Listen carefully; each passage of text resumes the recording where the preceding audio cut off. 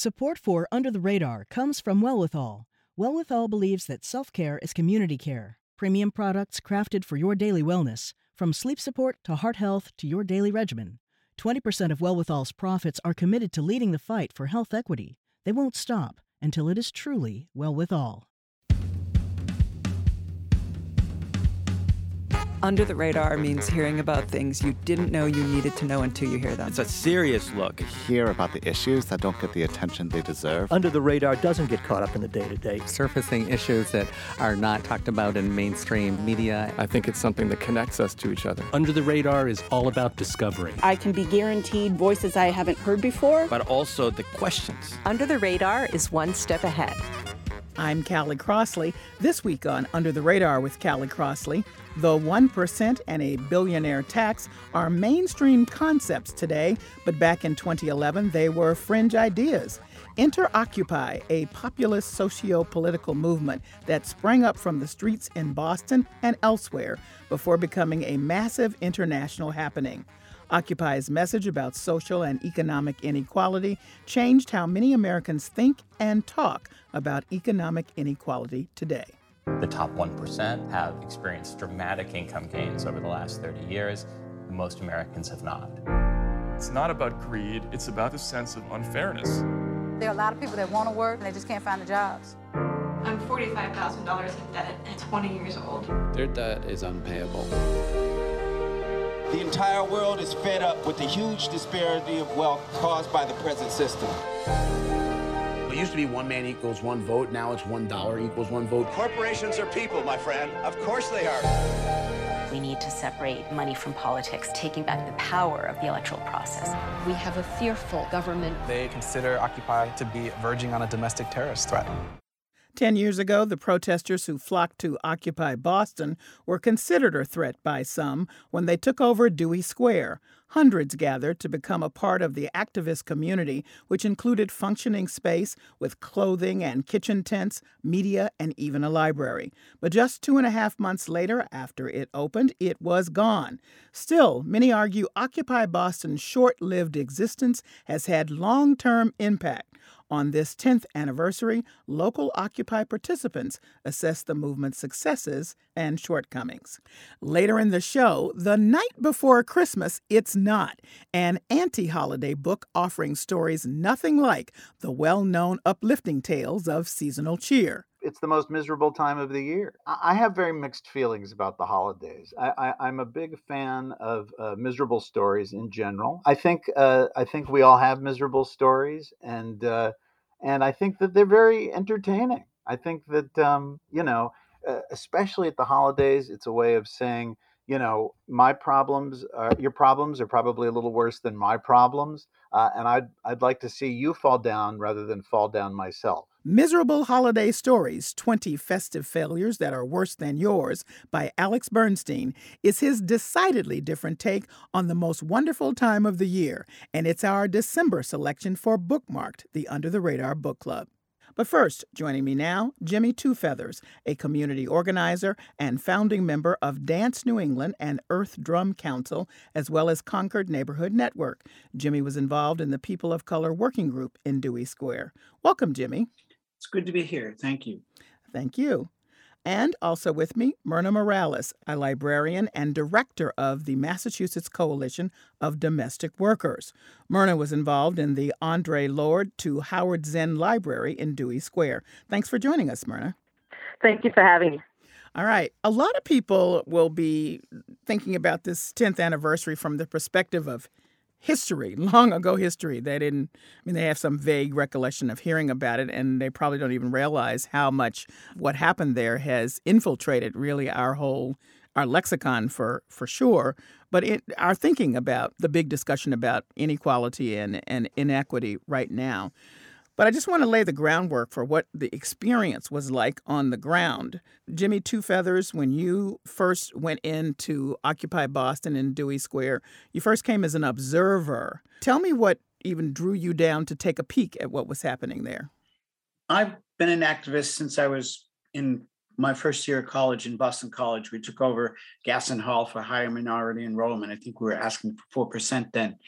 And now when Occupy started, I thought it was my last chance in my lifetime to really make a difference, and that there was something happening, and I wanted to see what it was and be a part of it.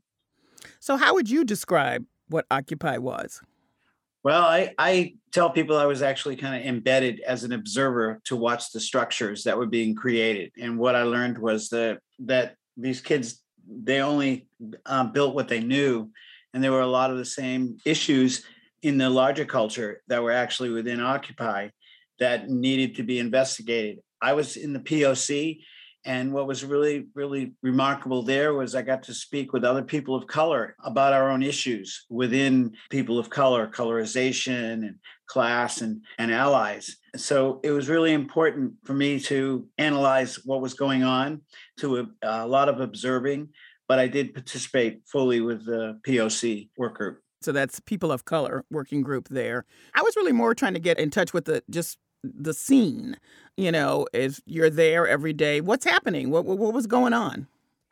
There were a lot of people. Some people took it upon themselves to come down because they also want to see what's going on. It was a very unique experience. And then, as time went on, there were people that came in that were street people and they didn't have anywhere else to go and they could be fed and be taken care of.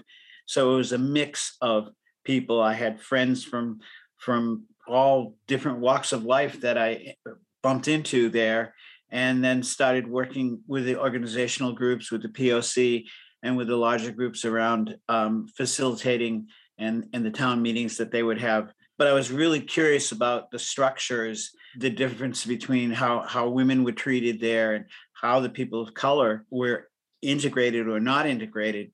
I remember one very specific indication of that was when the mayor, I think Menino at the time, was getting on us about cleaning up the site. And a lot of people did a lot of work and cleaned up the site, and they put all the trash and everything in a certain corner.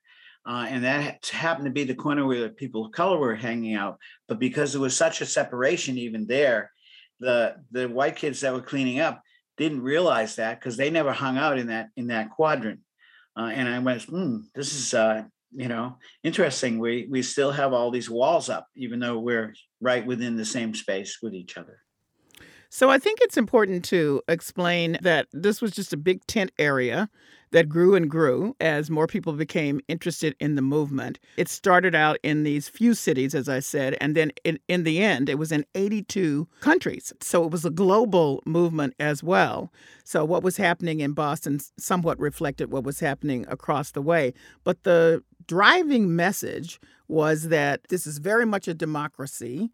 We are young people who are sort of taking back our power as much as we can, and that we are the 99%, and somebody needs to understand that the 1% are taking over everything to our detriment. I just want to give a listen to Philip Anderson. He was a media representative back in 2011 for Occupy Boston, speaking about what the movement wanted to accomplish. We are a leaderless group. We work as a direct democracy. People can volunteer anywhere that they'd like. We relish having those volunteers help us out. We have working groups within the larger organization that help develop proposals, that help develop ideas to bring to the General Assembly. At this point, we're not looking for one political leader. That's not how we work.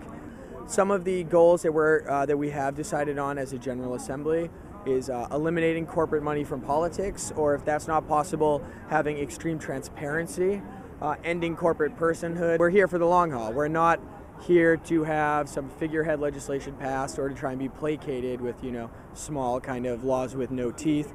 We want true systemic change. What that is, we haven't decided on as a group, but we feel that American government and society in general doesn't represent the 99%, the majority of Americans. And we're going to be here until we feel that there's been a real change, an actual change in how people are represented. So, Myrna, you were the librarian there, and I played that clip to get an understanding of just the piece that Philip says there is we haven't decided what it is yet. So there was a lot of education going on, both about protesting in and of itself, but also about what the young people who were there and very sincere about their efforts were trying to accomplish. How did the library come into play as a part of that education? One thing that's really important, I think, for me to talk about is that the Occupy movement, at least in Boston, was was as very much intergenerational. There was a lot of young folks there, but it was also intergenerational. And as a result, what the feeling that you got when you walked into Occupy, at least Dewey Square, was a lot of struggle. And it was a lot of struggle based on what people were trying to conceive, what democracy looks like, right? You know, that chant, show me what democracy looks like. This is what democracy looks like. It was often heard on the ground in Occupy in Dewey Square because there was, you know, people who came from very different walks of life. There was a lot of students that were participating, and also a lot of folks who were active in the community that were looking to figure out a way to leverage the ways in which, you know, Boston historically becomes a ground for a lot of experimentation from the university, and also looking at what are the real interests and what ways can we be strategic to leverage the ways in which folks are coming together around an anti-capitalist perspective, and how do we use that to amplify the message of those most affected by the systemic structures that Occupy was trying to address. And one of the ways that the libraries did that, or one of the ways, I was one of many librarians that participated. You know, it originally was a small library, and, you know, in any New World or any construction of New World, there's a couple of library scholars. John Bushman is one of them. Hope Olson is another of them. They talk about that in any new society, right? And we can look at Occupy Dewey Square as a construction, an attempt to build some form of utopia. You need to have a library because you need to have information structures. And that was very evident also, that there was a disconnect, not just from old history, right? Like people saying this is the first time a tent city was put up, but not understanding that, in fact, Mel King in the 80s had done tent cities. Like there were people who were looking in Boston, but also abroad, that had tried to reconstruct what, you know, a society that was one that allowed for a dignified and a just life. And that was a history that was disconnected. And that's one of the takeaways I think that I, as a librarian, took away, was just like, political education has to be an important part in reconstructing the world. The political history that came before us is very important in trying to reconstruct the world that we live in. And in that way, that was a role that the library played. Another role that the library played is when things outside of the camp or outside of the tent that the library occupied got hectic, people would move into the library space to just meditate, sit, and read and learn more. So it was a safe space in the tent. That's right. It was a safe space. So we attempted, the librarians, which came out of the Radical Reference. Like one of the things that was really important to understand about Occupy in the context of library history is that librarianship has historically been apolitical. Librarianship has historically been neutral and apolitical, and haven't taken a political position. Only in recent years has that been a thing that comes from the pressure of other younger librarians who have come in through. But like, that's one of the more notable impacts that Occupy has had on the profession, was that it actually brought out librarians who we were able to find each other. Those of us that were looking to utilize librarianship as what it was meant to be, as a form of empowerment to the public. Okay. If you're just tuning in, this is Under the Radar with Callie Crossley. I'm Callie Crossley, and I'm here with Jimmy Two Feathers and Myrna Morales, discussing the successes and shortcomings of Occupy Boston, marking its 10th anniversary. Let me just have you go back a second and just ask, what drew you to Dewey Square to take part in the library there? What was it that motivated you? I doubled down on my efforts. Like, I started going through the Radical Reference. I was a new librarian then, and I didn't have a lot of experience. So I was like, this was an opportunity. And to truth be told, that is where I wanted to end up in terms of being a librarian, is much more within grassroots spaces. But I doubled down my efforts when there was a community meeting that came through at the start of Occupy, where the Right to the City had done a large protest towards Citibank and Bank of America. and talking about the eviction rate and holding them accountable for the levels of displacement that they were participating in the city of Boston at that time, as well as in the largest struggle, right? Like 2008, the housing bubble. We know that Bank of America had an impact on that. Drew me to Occupy was just how disconnected between the racial analysis that was existing in that moment, that there was such a large draw of white people in it, and there was not a conversation of how white supremacy actually contributes, like is actually inculcated, right, in capitalism. Like you need capitalism needs white supremacy to exist. So if you're going to talk about the 1% or you're going to talk about the 99%, you must have a racialized analysis. You must have a gender analysis. That's what drew me further into the space. And I want to go back for people who will not know or recognize the names Audre Lorde and Howard Zinn about how even the naming of the library had a greater meaning, because we were that was a reference to two very potent organizers and people who were frank about the systems that they were working against. Audre Lorde was a Black woman who died in 1992. Howard Zinn was locally known here, and he died in 2010, the year before Occupy Boston and Occupy globally took off. I want my listeners to hear a bit from each of them so they have an understanding of how this library and its framing and its education fit in the space of Occupy Boston. So first, here's Audre Lorde speaking about the power of so-called outsiders speaking up for themselves. I think that silence is one of course, one of the ways in which we're controlled, one of the very effective implants by which we control ourselves. And it's something that each one of us individually and collectively will die of if we do not find a way to break it. And I've seen this come up over and over again in the women's movement, in the Black Power movement, in the lesbian movement, over and over again. Those questions that are acceptable can be asked, and always there is the tendency not to ask those that do not fit into a pattern. And here's Howard Zinn speaking about how social movements lead to change. Building free institutions within the old society and so liberating the ground one by one, liberating this institution and that institution, and workers taking over industries, students taking over and universities, people in neighborhoods taking over the running of the neighborhoods and the security of the neighborhood. I think it will come, not gradualism in the sense of, waiting too long, but yes, working to liberate society piece by piece from within. So that's a contextual understanding of the naming of the library, which underscores what you've been saying, Myrna. If you're just tuning in, this is Under the Radar with Callie Crossley. I'm Callie Crossley, and I'm speaking with Jimmy Two Feathers and Myrna Morales, and we're talking about the impact of the Occupy movement during its 10th year anniversary. Myrna, you wanted to add something? Thank you for uplifting Audre Lorde and Howard Zinn.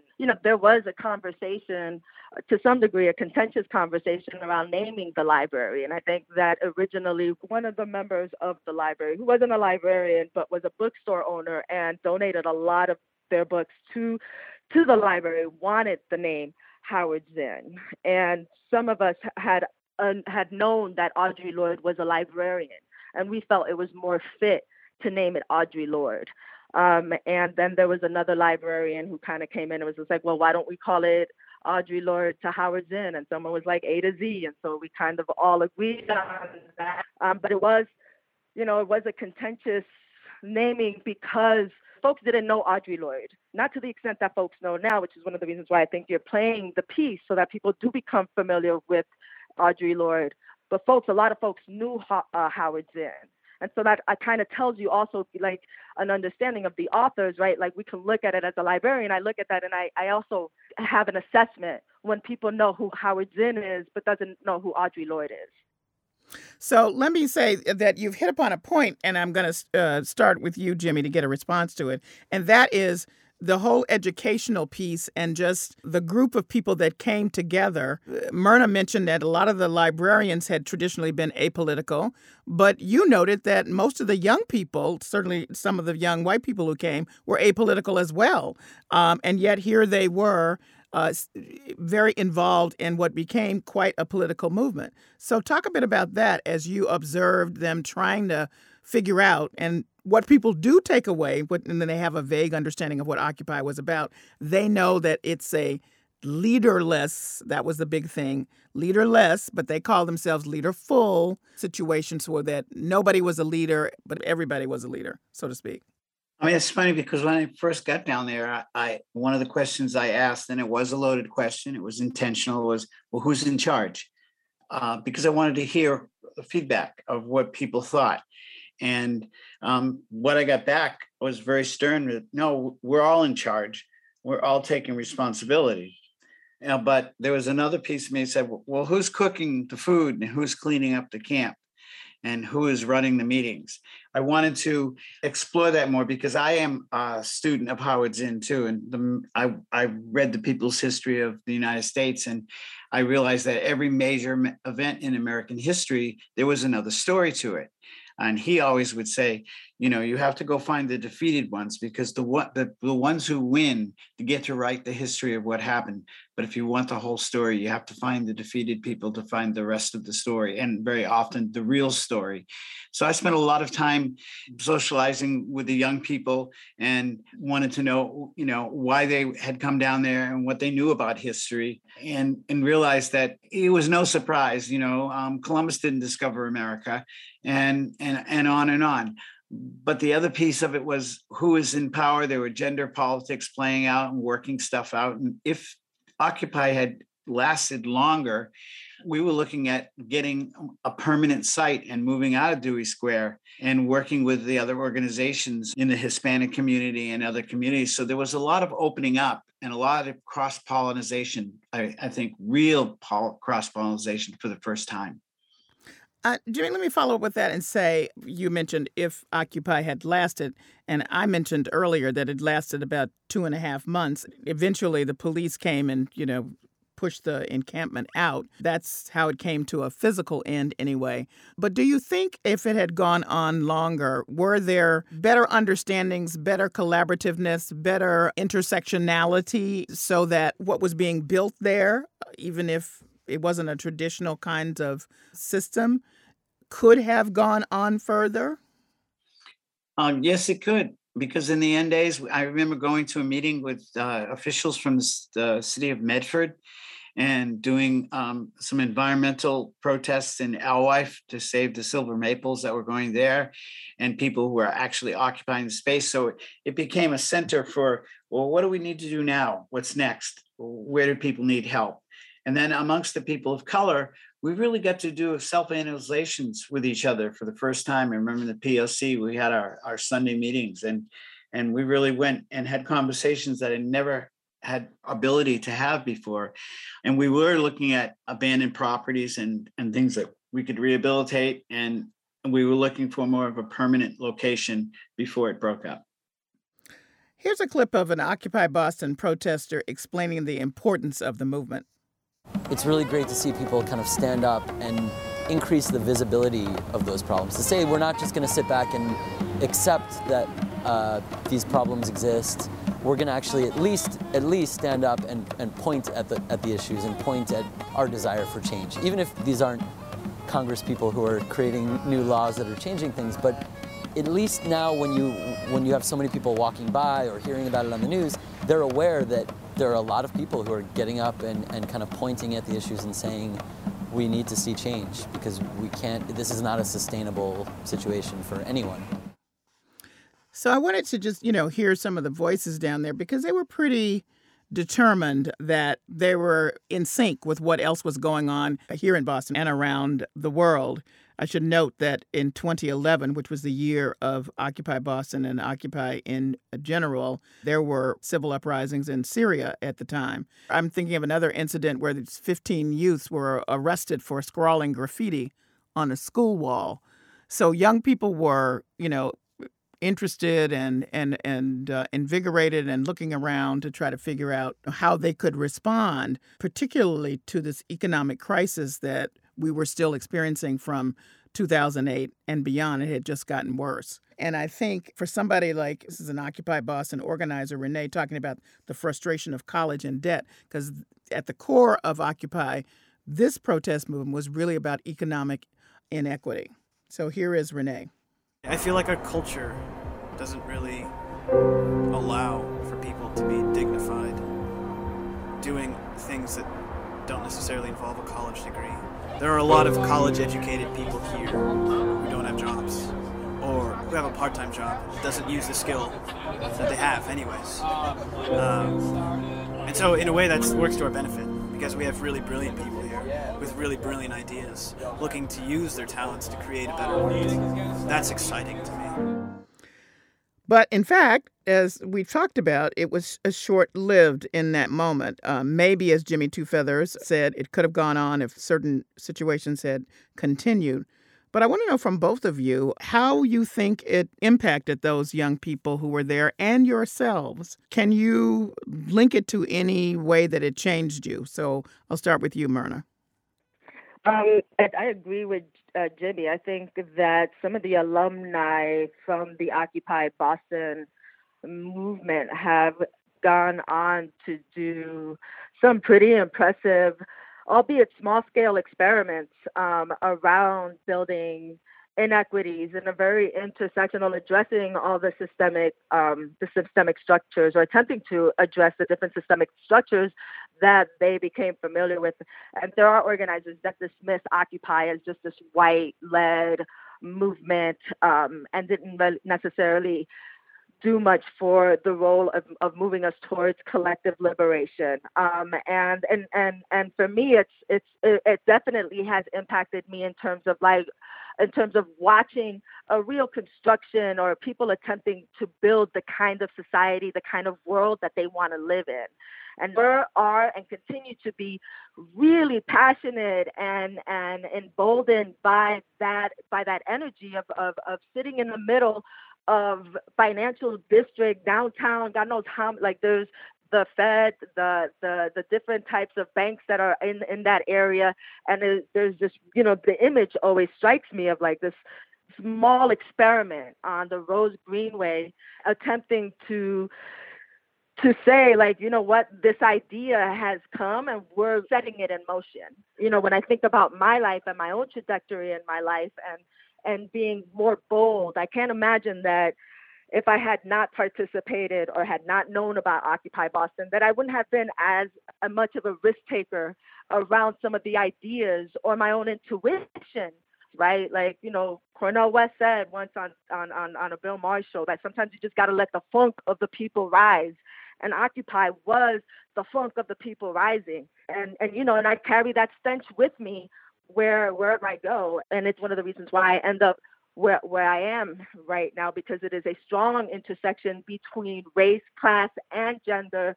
Domestic workers are probably one of the most hyper-exploited professions and dehumanizing professions, where the working conditions we can do so much more for that. And yeah, like fighting for and with along folks who are affected adversely by the systemic structures has been, having a methodology and a process, and seeing that blow up in Occupy in terms of seeing a number of experiments show up around trying to build a new world has stayed with me as both an organizer and as a librarian. Jimmy, the same question to you. Well, yes, being more of a risk taker, some of my native elders call me "he who dances with elephants," because when I see something in the room, I point it out, and let's not look back at me, but let's deal with the issue. At the end of Occupy, there were a lot of creative possibilities. One was that we were talking about occupying the houses that were underwater, people with unfair mortgages, and negotiate with the bank. And take the house from the bank until there was a fair negotiation. There were a lot of creative things that were rippled out that helped me realize that I'm not alone out there doing this work in the world. There are a lot of people. We just have to find ways to get their attentions. And last is, we now have, we had the whole George Floyd thing that went around the world. And I've always watched all of these murders of Black people. And, it rises up in the media and then it dies down. And I wanted to know what the difference was this time, why it went around the world and why it was so sustained. And I believe that's because the pandemic oppressed a whole lot of white people globally. And for the first time now, they really experience what it's like to be oppressed and not be able to go out and do the things that you want to do. And I think that's what reared everything up now. So we're in another chapter with a lot more opportunities globally to make change. Was it worth it? Oh, yes. Oh, yes. It was worth it for me because it gave me a sense of self, of what I can do and how I can motivate other people.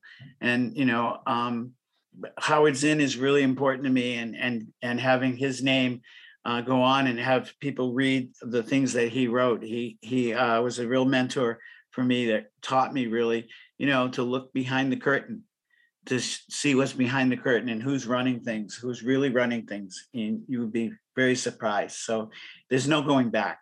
And I hope that now with the current situations that we can get another version of Occupy up and running again. Was it worth it, Myrna? Absolutely. It definitely gave me a taste of the level of endurance that is required to actually rebuild some kind of better world from scratch, right? Like you build with you build with those who come to the table, and sometimes the experiences are vastly different, which leads to vastly different agendas. And so that big tent, I think, prepared us for the polarization that this country is experiencing in this moment. Well, I thank you both for joining me on this 10th anniversary of Occupy Boston and the Occupy movement. I'm sure a lot of people will be fascinated by your experiences there. And it's quite something to live through history, and certainly both of you did in this moment. So thank you. Thank you. Thank you. Jimmy Two Feathers is a community organizer and founding member of Dance New England and Earth Drum Council, as well as Concord Neighborhood Network. Myrna Morales is a librarian and director of the Massachusetts Coalition of Domestic Workers. Coming up, humorist Alex Bernstein is not having a holly jolly Christmas, but then again, he wouldn't. He always had a jaundiced view of the jingling all the way holiday. Bernstein's contrarian take is that misery rules the day during the holiday season. Despondent characters populate the short stories in his new book called, you guessed it, Miserable Holiday Stories, 20 Festive Failures That Are Worse Than Yours. It's our December selection for Bookmarked, the Under the Radar Book Club. That's next. This is Under the Radar with Callie Crossley. I'm Callie Crossley.